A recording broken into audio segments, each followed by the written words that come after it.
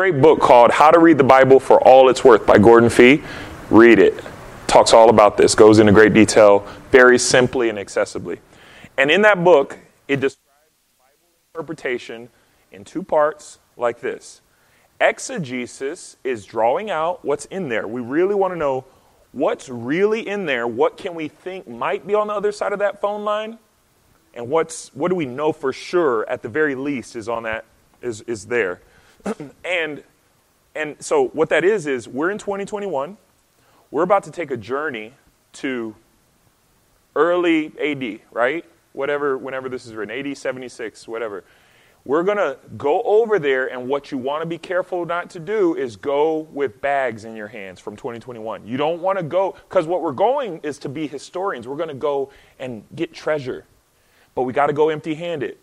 We can't go in, let's say, to 1 Corinthians 11 and read head covering, and automatically we think it's the little thing or a doily or whatever. We can't just assume that. You don't want to take that image in there.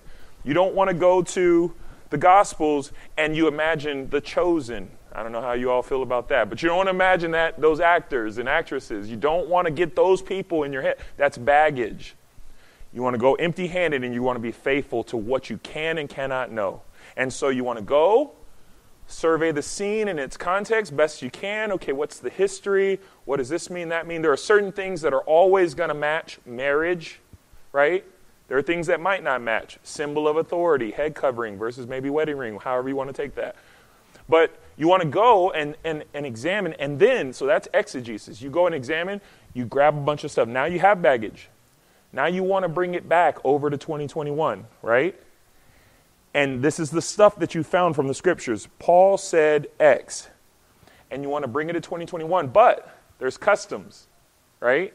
And as you go into customs at the airport, this is the people who check to make sure you don't have a bomb, you're not bringing anything illegal. And you can only bring stuff that translates to 2021. Anything that doesn't translate, you got to figure out, what does it mean today? Okay? What is our circumcision today? Because we don't have that as a problem. In fact, probably every male in the U.S., just about, the percentages are pretty high. They're going to do that. So what does Paul mean? So this is a study. What I'm about to try to do is take you back. I'm going to reconstruct a bit of the phone conversation, so go with me. And then we're going to try to bring some useful stuff back to 2021 so that on a Tuesday, this will matter to you. You got that? I just wanted to explain that because otherwise it'll be really confusing. Why are we spending so much time with the excavation of truth from back then? It will be like, well, what's the point of this? Well, it's so that we can figure out the phone conversation. It's hard work, okay? So the first hour will be a study. Second hour will be a little easier. Similar process, but simpler. All right, 1 Corinthians chapter 8. So here's some stuff that I want you to notice. So first, just as we're reconstructing, let's understand what's happening in this letter. This is a letter, okay? And it's a letter in response to the response to a letter. Is that too much? Okay, turn to chapter 5. And look at verse 9. This is part of figuring out what's on the conversation. I wrote to you, this is Paul, I wrote to you in my letter. Okay? He wrote a letter. He told them something. What was the content of that letter? He forbade them from associating with wicked people, sexually immoral. Not at all meaning those of this world, but verse 11, but now I'm writing to you not to associate with anyone who bears the name of brother and guilty of all these wicked things, including idolatry. Okay, so he wrote a prohibition to them. And what did they do? They wrote something back to him. Okay? Now, and then he responded. Now, in this letter, he didn't just write about what they asked him about. He also wrote about things that he heard from Chloe's people. Here's another fact. Paul planted this church. Okay? So he's their apostle. Because of him, they believe. But at the beginning of the letter, you could turn to chapter 1, verse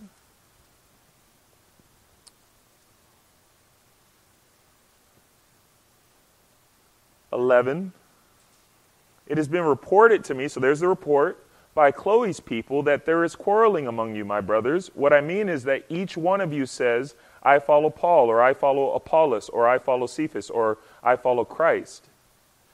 So there was division. He calls this in chapter 3, you guys are carnal. You're like worldly men, Cowboys, Lakers. But for Christ, for Christians, is the church divided? Was Paul crucified for you? Did Paul get up from the dead for your justification? No. So, that's their problem. But here's what's happening. They're now arguing with Paul back and forth in these letters. Okay?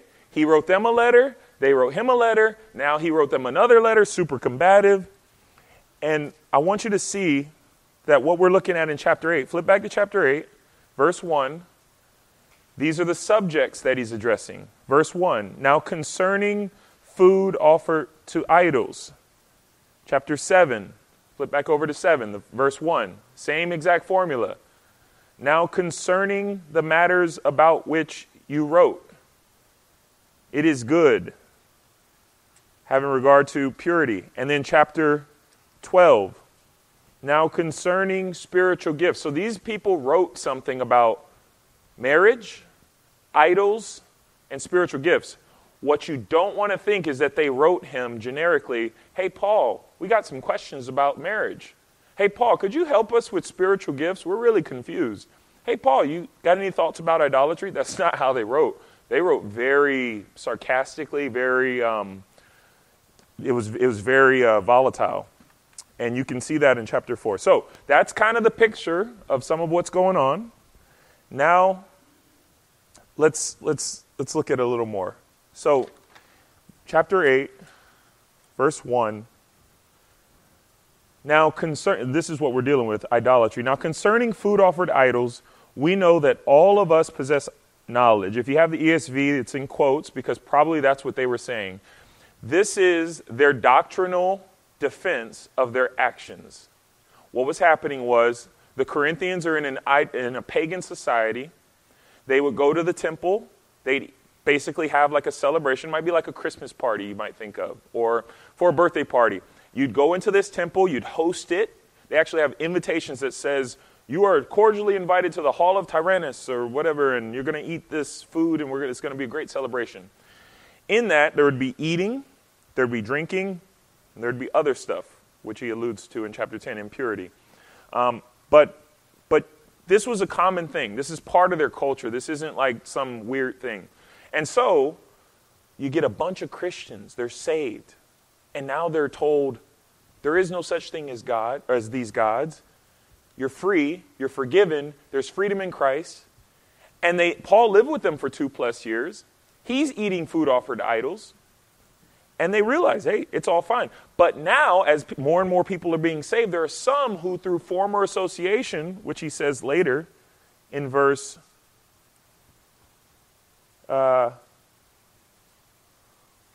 7, some, through former association with idols, eat food as really offered to an idol, and their conscience, being weak, is defiled. So there's a brother who says, I can't do that. I can't be at this feast, or I can't, not so much the feast, but I can't go to the market. I see that food. It looks like it's offered to an idol. And the thing is, part of the worship, you didn't just look at it. You ate it. You had to eat to partake in the worship. It wasn't enough to just have it offered. The offering was so that you could eat it. And Paul makes that argument in chapter 10. Turn to 10, right around verse 14. Again, we're reconstructing a little bit, trying to pull a picture together. Therefore, my beloved, flee from idolatry. I speak as to sensible people. Judge for yourselves what I say. And then he's going to compare idolatry to true worship in the Lord's Supper. The cup of blessing that we bless, is it not a participation in the blood of Christ? He's arguing that something is really happening as it relates to worship when we eat the Lord's Supper. Because there is one bread, we who are many are one body, for we all partake of the one bread. And he's going to argue that it really matters. Consider the people of Israel are not those who eat the sacrifices participants in the altar. What do I imply then? That food offered to idols is anything? Or that an idol is anything? No. I imply that what pagans sacrifice, they offer to demons and not to God. I don't want you to be a participant with demons. So, in order to participate in idolatry, you had to actually eat it. Okay, so now you understand why you'd be at the market. You're this believer with a weak conscience. It's kind of difficult, and it's like, I can't eat that. Yeah, but there's no such thing as an idol. Yeah, but I can't eat it. And here's what was happening. Go back to chapter 8. Here's what was happening. Verse 1, people were saying, get a grip, weak Christian. You have knowledge, gnosis. You have information that lets you know that there is no such thing as an idol. So eat it. It's no big deal. Get over it, basically. That's the problem, though, okay? Because that's not loving. It's not consistent with love because you're trampling over this Christian for your right to do what you want to do. Okay, so that's part of the picture. Let's go a little bit and let's break up Paul's argument here. Now, concerning food offered to idols, we know that all of us possess knowledge. This knowledge puffs up, but love builds up. And he's going to compare knowledge and love in the next few verses. If anyone imagines that he knows something, he does not yet know as he ought to know. But if anyone loves God, he is known by God. So verse 2 is knowledge. Verse 3 is love. Knowledge and love. Knowledge without love in chapter 13 is worthless, he says. If I have faith so as to remove mountains and all knowledge and understand all mysteries, I am nothing. Right? He says that later. Therefore, verse 4. So now, here's what he's going to do. In 4 through 6, he's going to agree with them. He's going to say, you guys have actual solid doctrine. You guys get it. Therefore, as to the eating of food offered to idols, we know that an idol has no real existence and that there is no God but one. For although there may be so-called gods in heaven and on earth, as indeed there are many gods and many lords, yet for us there is one God, the Father, from whom all things and for whom we exist, and one Lord Jesus Christ, through whom are all things and through whom we exist. However, so real quick, just a quick note, the problem in Corinth is that they believed more of the gospel than you and I. I mean that. They really did. They were free. They had a really good theology. They understood who God was, the oneness of God, that there is one true God, and they rightly understood that means that it really doesn't matter as it relates to matters of indifference. In other words, things that God hasn't given you a word about, Christian, it doesn't matter. You can do what you want, whatever you want. Yes, that's dangerous. That's why the gospel is dangerous. Men like to come and get the gospel and say, well, wait, you can't do this, you can't do that. And obviously we have to do that to ourselves because we have consciences. We ourselves have to give ourselves guardrails at times. There's things I can't do that perhaps you can do. There's things that you can't do that perhaps I can do. But what we have to understand is the gospel frees us from do's and don'ts. Remember, the problem in Galatia was what? Was it circumcision? So what's the solution? You would think uncircumcision, right? Paul says neither circumcision nor uncircumcision count for anything. It doesn't matter. It doesn't matter. It actually doesn't matter whether you are or aren't. What matters is faith working through love. What matters is Jesus Christ and him crucified on your behalf. Your sins forgiven. It's no longer about the forms. You remember the woman at the well? Which mountain do we worship on? Oh, is it this one? No, we're the people of this mountain. No, woman, the day is coming. It won't matter where you worship. That day is here. I'm here. I am the place of true worship. I'm the substance. In fact, there's a day where the temple won't be a place. It'll be a people. It'll be a person. Each one of you. We'll talk about that in the next hour. But that's glorious. And they understood that. The Corinthians got it. They really got it. They could do the thing you can't do and that I can't do.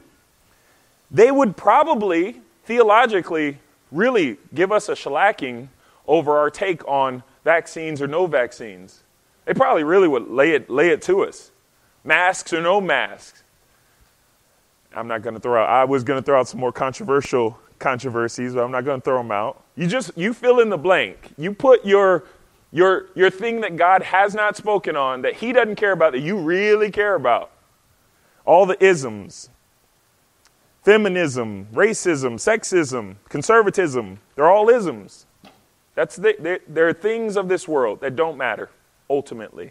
Some of them matter, but my point is, ultimately, these things are adiaphora. They're things that God They're matters of indifference. So, the Corinthians understood that. You can see that in Paul's response in 8:6, or 8:7, sorry. Sorry, it is 8:6. And in 7, he rebukes them. However, not all possess this knowledge, but some, through former association with idols, eat food as really offered to an idol, and their conscience being weak is defiled. And then he says this again, he kind of confirms in verse 8 and 9. Food will not commend us to God. We are no worse off if we do not eat, and no better off if we do. But take care, here's the exhortation, take care that this right of yours does not somehow become a stumbling block to the weak. Now this is where it gets tricky, guys, and you got to pay real close attention as a Bible student, or this will trip you up. Now, what I want you to think about is verse 9, verse 8, it doesn't matter whether you eat or don't eat. And I want you to think about verse 10, and we're going to compare it to something in chapter 10 that everybody stumbles over, and this is one of the main points of confusion. So verse 10, if anyone sees you who have knowledge, you have this doctrine, eating in an idol's temple, will he not be encouraged if his conscience is weak to eat food offered to idols? Now, that is really, you got to be careful. Eating where? Okay, now flip over to chapter 10 and verse 25. Somebody read that for me. Verse 25, nice and loud.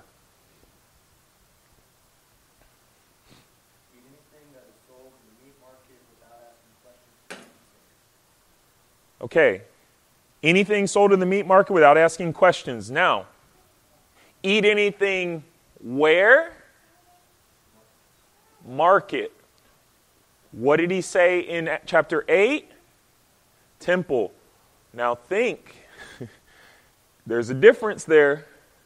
The real issue, guys, is the temple. And the reason we know this is because in chapter 10, he alludes to, in the first 5 verses, Israel's idolatry. And what they were doing was eating, drinking, and playing, we'll call it. We know what playing is, impurity, playing. And he says, basically, that the Corinthians had this idea, it seems, again, phone conversation, seems that they thought because they took the Lord's Supper and got baptized and all this kind of stuff, had spiritual gifts, that they were somehow protected from the dangers of idolatry. So we can go in the temple, there's no God here, we can even eat, and we can partake in other ways. You see that in chapter 6. Again, we'll talk about that a little later. But they thought they could be sexually impure, they thought they could eat food offered to idols, they thought they could be there because it's not real. And so in one sense, they had it right. You can't eat that meat. But you can't be there participating in worship because Paul says later in 10, it's just like when the Christian participates in the Lord's Supper. Something real is happening. Guys, if you think your Christianity is this thing that is detached from reality, from heaven, from all the things that are glorious, you are severely mistaken. If you think there's this gap and disconnection from what you read on a Sunday and what you live out on a Tuesday, you're wrong. You are so wrong. It is so close. You want to know how close it is? Stephen, from the same place you sit as he's being stoned on earth, if you had this roof not here and you could look in the sky, from the same vantage point, had heaven opened up, it says, behold, I see the heavens opened up and the glory of God and the Son of Man at the right hand. Who's the glory? Is that the majestic glory? Is that the Father? Is that the Son? He saw, it's almost like it's a curtain, like one of these things. Like you could peel back the sky and it's right there. It's so close. God is close. But he's closer than that to the Christian. He's even in you. Again, we'll talk about that later. But what I want you to understand is, if you think that participation with idolatrous things is nothing, like the Corinthians, because of doctrine, you're wrong. It matters. You cannot eat food offered to an idol in a temple, and he's going to forbid that. Chapter 10, verse 21. You cannot drink the cup of the Lord and the cup of demons. You cannot partake of the table of the Lord and the table of demons. You can't do it. You can't go to their table. You can't be there doing that stuff, guys. And you'll see in 2 Corinthians in your own study, he warns again. He says in chapter 6, infamous lines about what Belial and the Lord and all that stuff. And then later he says, I fear that some of you will not have repented, because apparently, maybe they didn't from this letter, of the sexual immorality and the idolatry and the different issues that they had. Now, this is serious. You know, one of the things I thought about, I won't throw my convictions out on you, but I just thought about this. There are certain things that you could do as a Christian where you couldn't do it in the place that you would do it. There's certain things and liberties that you have that maybe there was an association with some kind of idolatry in your life. If you do that same thing in the place of worship of pagans, it could be idolatry. I mean, let's bring our luggage back here. Let's get it through customs. Okay, we don't have pagan temples in America in the same way, but we do have idolatry. We have what? Covetousness, which is idolatry, it says in Colossians 3, right? Philippians 3 says there are some people who their God is their belly. He's not talking about food. Mind set on earthly things. You have passions and desires for things down here. Your idolatry could be at Amazon. It could be. But it could be other places. And so there are things that don't matter, where because of your heart attachment to them, you could be sinning against the living God by your partaking in union with them. That's real. And Paul condemns that in Corinth and in chapter 10. So, what do we have? We have, here's what we have. We have an apostle. He's at his church. He has essentially told these people, you guys, you think you have a right, but you're sinning. You're sinning against your brother because he doesn't have that right, and you shouldn't go in that temple. And go back to chapter 8. Let's look at verse 11 and 12. And so by your knowledge, this weak person is destroyed, the brother for whom Christ died, thus sinning against your brothers and wounding their conscience when it is weak, you sin against Christ. Therefore, if food makes my brother stumble, I will never eat meat lest I make my brother stumble. Now, here's the problem. Here's the big problem, and this is the heart of what I would love for you to take away now, is that these people were faulting Paul. Essentially, now, I'm pulling from the phone conversation and trying to piece this together for us. But they were faulting Paul because he didn't do things like the other apostles. So earlier in the letter, when it says, I follow Paul, I follow Cephas, I follow Apollos, they were pitting them against one another. They were saying, this guy does this guy does that. Now, Paul right now is about to make a defense of his apostleship, and it feels weird to anybody studying Scripture, because it's like, this is an odd place. If you just told them, stop using theology to justify your wickedness, to do this, and then to jump back to rebuking their wickedness. It just seems weird to now talk about giving, to talk about, his rights. What does that have to do with it? Here's what it has to do with everything. Paul is arguing for Christian meekness.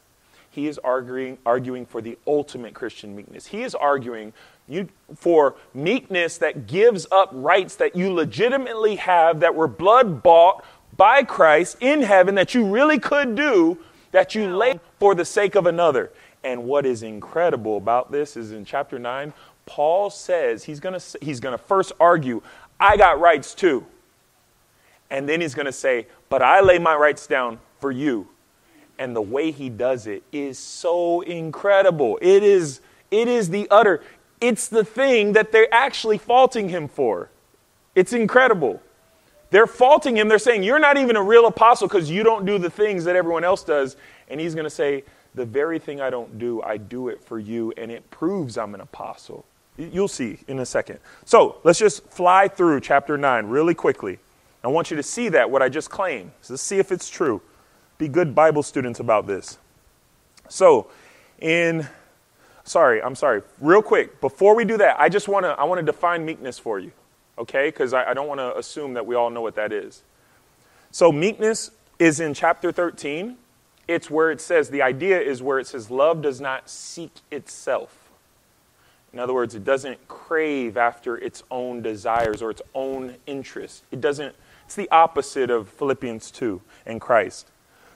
Has the idea of coming up with schemes and plans that only have to do with the advancement and improvement of self. It's self-interested plans. Meekness isn't like this. This is essentially meekness, right? Not choosing your own way. And in America, we hate that, right? We want our rights. Life, liberty, and the pursuit of us, right? Are you familiar with this fruit of the Spirit? This part of the fruit of the Spirit? Gentleness. You guys know what that means? We talked about this last year at least. What is gentleness? If you were to define it in layman's terms, what is it?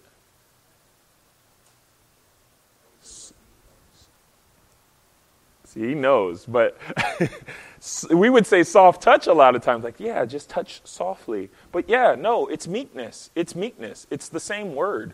It means basically to not take your own rights. You know what it is? It's a yield sign. Do you know what a yield sign is? You're driving, it says yield to ramp. Do you know what it's saying to do? You have the right to drive on this road. You are totally have the right. But if someone's coming, say, my pleasure, like Chick-fil-A. My pleasure. Go ahead. You go first. You don't zoom up and try to get in front of the person. Oh, I can make it. I've done that sometimes. Oh, no. But meekness is you laying down your right to go, basically. Now, it isn't phlegmatic, fancy word, that just means it isn't something that just like doesn't care and lets its rights be mastered or taken, right? Jesus didn't have himself nailed to the cross because he couldn't do anything. He actually actively gave up his rights. It's not passive. It's not a passive thing. Like someone just comes and says, give me your wallet. And they reach in your pocket and take it. And you say, oh, okay. No, it's you choosing and saying, here, to have the other cheek. You slap me on this cheek? Okay, here, this one too. It's choosing to yield and give to someone else's pleasure. Indulgence is another word. You indulge, you give way to the pleasure of others. Okay, that's meekness. That's what Paul is arguing for us, for them, and what he's going to explain that he's done for himself. So, chapter 9. Yes? All the insight with that word, like the other day we were in Philippians 4, and it says, let your gentleness be made known to all. I think that's the ESV, but the NSV was gentleness, ESV was reasonableness. Wow. So kind of like, that's an interesting, like, how can it be this, how can we, to me those two different things, you know, but there's another aspect of that word that, I don't know, you just throw that in there next time you with that word. Like, it's like, it's not just real passive, it's very much like they're aware that you're giving this up. Like totally. Taking your life from you, this is a reasonable decision I'm making. Yeah, I like that. I love to dig into that more. It reminds me of Moses, and it says he was the meekest man in all the earth. Right when he was bringing accusations, they were bringing accusations. He could have said something. He didn't. He laid down his right to argue for himself. He chose to. Moses wrote that, by the way, I think. I mean, can you imagine being the person writing? And Zeke was the meekest man on the face of the earth. It's like, real humble Moses, but he's meek, though. But it's a little different than humility. But yeah, no, that's great. Reasonableness. So let's look at chapter 9, and let's look at Paul's meekness. Let's fly through this. So in chapter 9,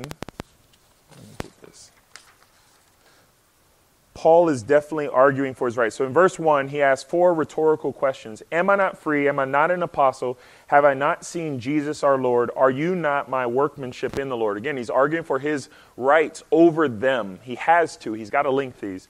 Verse 2, if to others I am not an apostle, at least I am to you, for you are the seal of my apostleship.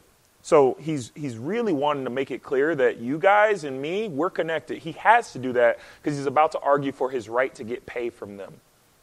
Okay?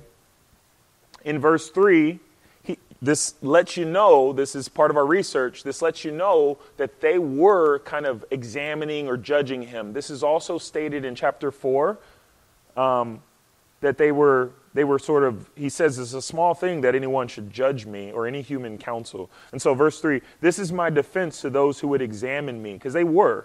Verse 4, do we not have, now he's going to ask some rhetorical questions of some seemingly random rights that he has that the apostles also have, the other apostles, and particularly pay attention to the names he names. Are we, in verse 4, do we not have the right to eat and drink?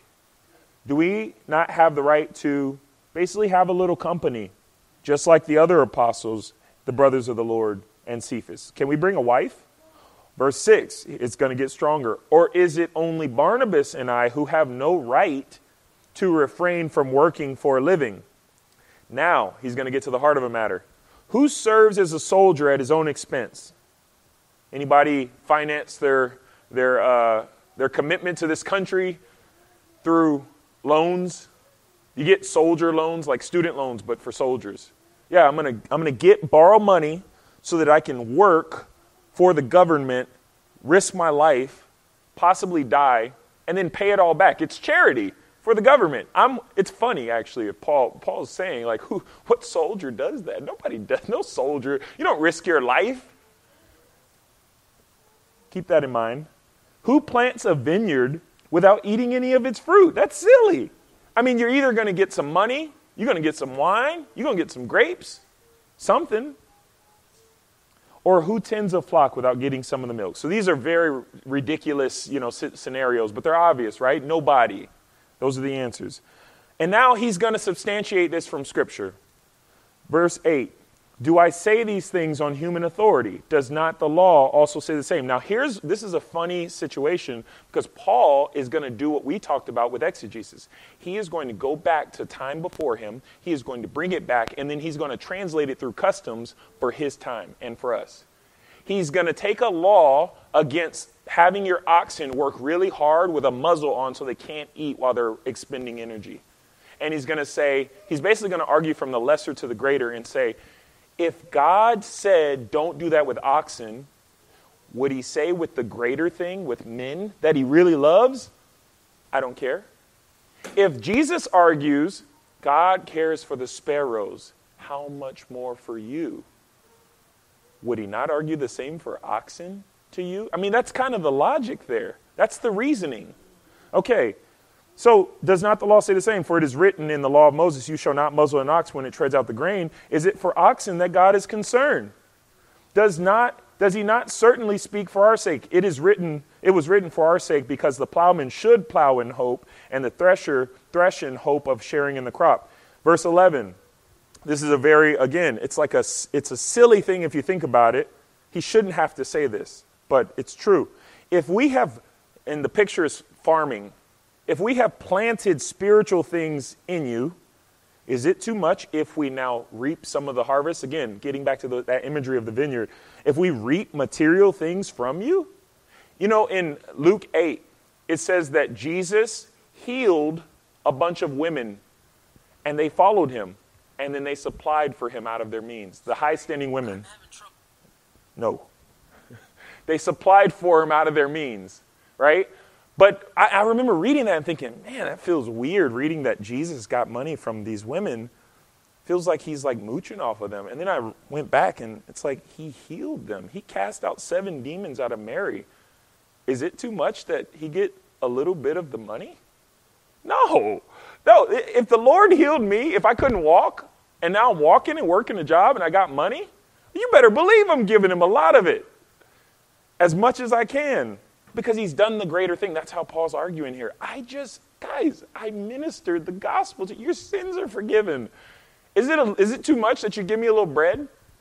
Like literal bread? Maybe some clothes, a shirt or two? Is that a big deal? He's saying it to their shame to some degree. Now, verse 12. And again, he's comparing and contrasting just like they are with Cephas, Apollos, and others. If others share this rightful claim on you, do not we even more? Nevertheless, we have made no use of this right, but we endure anything rather than put an obstacle in the way of the gospel of Christ. Now, right there, he's literally saying it would be an obstacle for the gospel if we took money from you guys.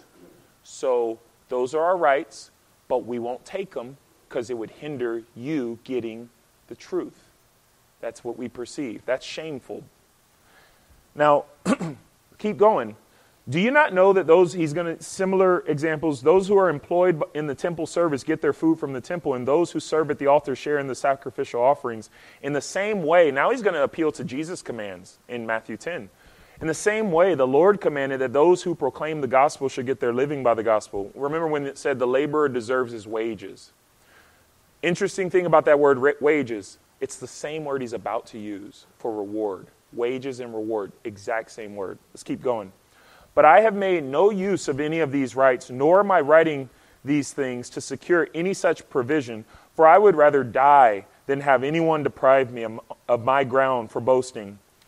And there's a good reason why. Now, for if I preach the gospel, that gives me no ground for boasting, for necessity is laid upon me. Woe to me if I do not preach the gospel. Okay, real quick. What he's saying is, preaching the gospel, I have to do because I'm a slave. And the reward I get cannot come from preaching the gospel. There's no reward. I have to do it. It's my stewardship. It's what I exist to do. Okay? But he's about to say, okay, listen, real quick. He's saying, for the gospel, I don't get paid. It's basically what he's saying when he says reward, okay? And then he's going to say, what then is my reward? It really is the same word for wages. What then is my pay? Keep going. Let's go with this. Woe to me if I do not preach the gospel. Verse 17, for if I do this of my own will, I have a reward. But if not of my own will, I am still entrusted with a stewardship. Okay, if he did it on his own will, he has it. Basically, he earned it. But he didn't do it of his own will because he's a steward. It's necessities laid upon him. So he doesn't get paid for that. Okay, so then, Paul, basically what he's saying, why do I not take pay for the gospel? If the Lord commanded that those who preach the gospel should get their wages from the gospel, why don't I get paid? I do get paid by not getting paid. What? Okay, verse 18, keep going. What then is my reward? That in my preaching I may present the gospel free of charge, so as to not to make full use of my right in the gospel. For though I am free of all, I have made myself a slave to all, that I might win more of them. In other words, Paul is saying my pay is that I don't get pay. The very thing that the Corinthians are faulting him for, the very thing they're saying, you're not even a real apostle. You know Paul, or you know Cephas, Apollos, all the other apostles, James, Jude, and the boys, they all travel with a wife. They all eat and drink from us. They all get paid. But you don't, Paul. And you're not real. In fact, who are you to tell us that we can't associate with those guilty of sexual immorality and such, and greed and drunkenness? Who are you to forbid us from associating with certain sinners? In fact, that's why they had the guy in 1 Corinthians 5, and he has to rebuke them sternly. They're really like loose in this whole thing, and they're questioning his authority to bring commands to challenge them, and they're pointing to his life and saying, Paul, you are not consistent. One, you don't accept pay. Two, you eat food offered to idols. We're confused about that. How do you eat food offered to idols and then tell us that we can't? Well, I'm telling you can't eat in the temple, one. I'm also telling you that you can't sin against a brother. Your freedom, apart from love, is your stumbling point. Now let me show you that I do the same thing, Paul's saying. I have a right to eat and drink. I have a right to do all the things of the other apostles. I even have a right to get paid by you. Who is a realtor without some of the commission? Who manages properties without, who does that? Who finances the tenants? Who gives them the rent out of their own pocket? Nobody. And who farms without getting some of the proceeds? Is it too big a deal if I plant and farm spiritual things in you and reap a few dollars or a few provisions? But I'm not writing to get that. In fact, I don't want it. That's my pay. I will not accept it because you guys would stumble over it. That's my payment. My payment is no payment. My payment, in other words, my glory, what satisfies me is that I can offer it to you for free and that you guys are saved. That's incredible.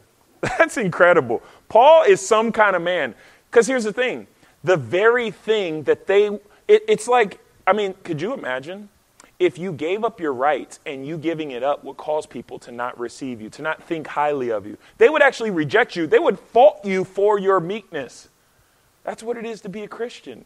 When you actually are actively in a situation and someone comes and they want something from you and you say, go ahead and have it. And then they confuse it for weakness and say, see, you're not even blank. See, you're not even strong. You're not even real. You're not even this. You're not even that. and they misunderstand your love. That's what's happening with Paul. Let's keep going real quick and we'll finish here. Verse 19, for though I am free from all, I have made myself a servant to all, that I might win more of them. To the Jews I became as a Jew in order to win the Jews. To those under the law I became as one under the law, though not being myself under the law, that I might win those under the law. To those outside the law I became as one outside the law, not being outside the law of God, but under the law of Christ, that I might win those outside the law. To the weak I became weak, that I might win the weak. He's trying to win. I have become all things to all people, that by all means I might save some. Yes, he can save people. He can win them. Save their souls. Verse 23, I do it all for the sake of the gospel, that I may share with them in its blessings.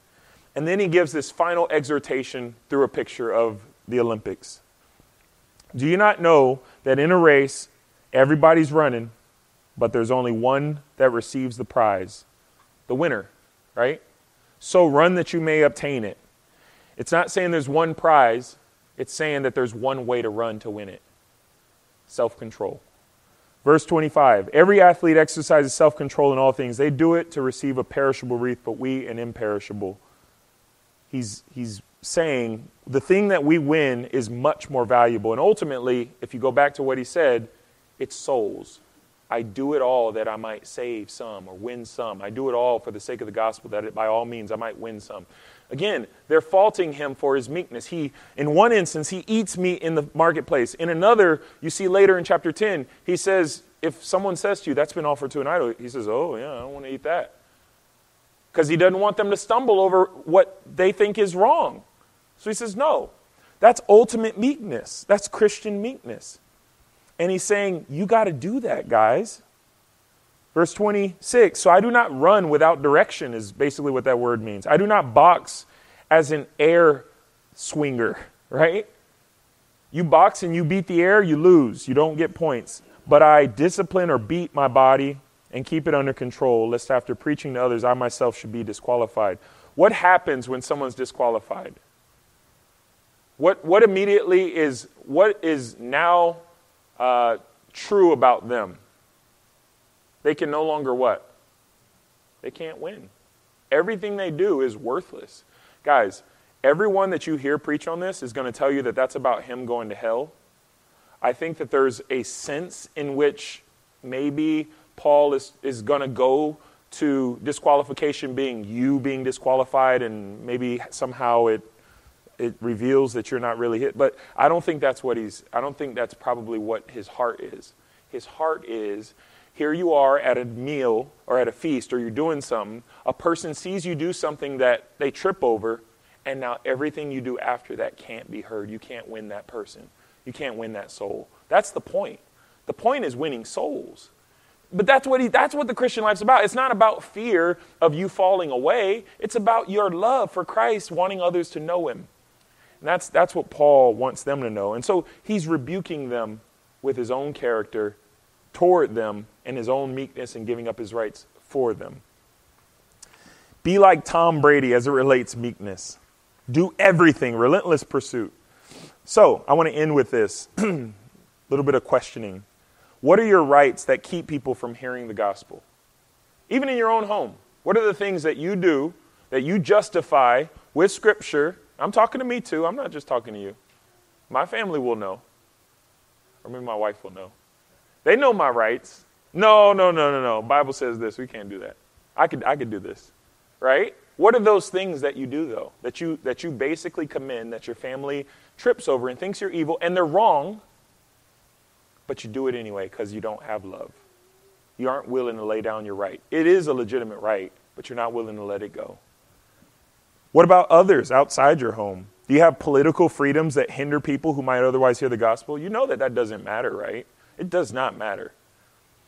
Real quick side note, Romans 14, do you know what that's basically about? Let's sum it up in just a sentence or two. In the church, you will have people who have opinions, yes, they are opinions, that disagree vehemently in opposites of each other.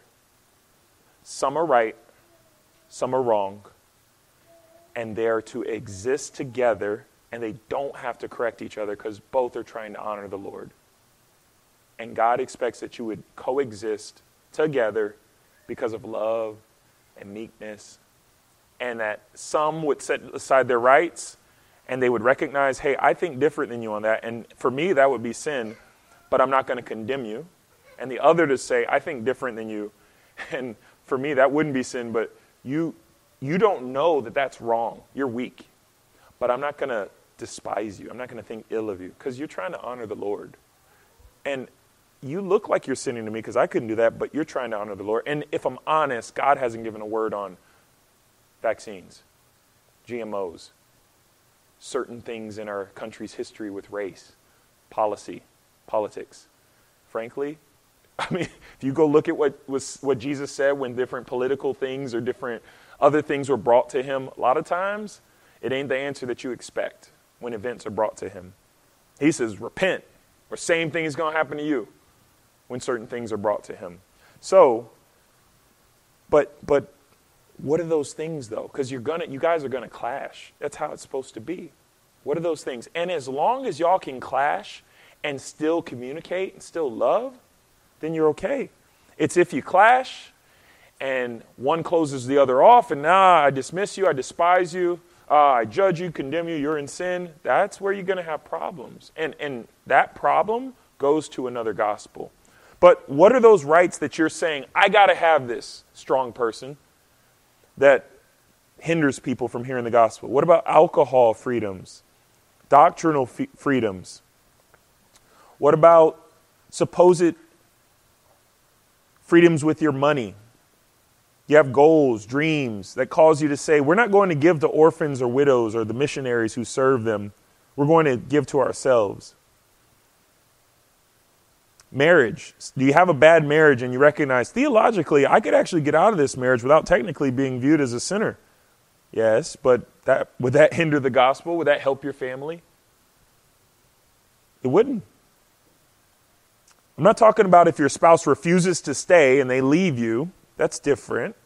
Good brethren have experienced that. But specifically, the one who thinks they'll find an excuse to do it, and they give some reason or cite some right that authorizes them to actually divorce a consenting spouse through some spiritual technicality. You could learn from Paul. Lay down your rights. Love. Choose to turn the other cheek in a sense. Anyway, that's the heart of it. I didn't really want to bring out a bunch of application. I just wanted you to see. I mean, next time you read chapter 8, really read it. Understand the dynamics. It's incredible, 1 Corinthians, what's going on there. And so my hope is that you guys would have a really good understanding of that problem and learn from Paul's example and character. Amen. That was way longer than I'd hoped. All right. See you next hour.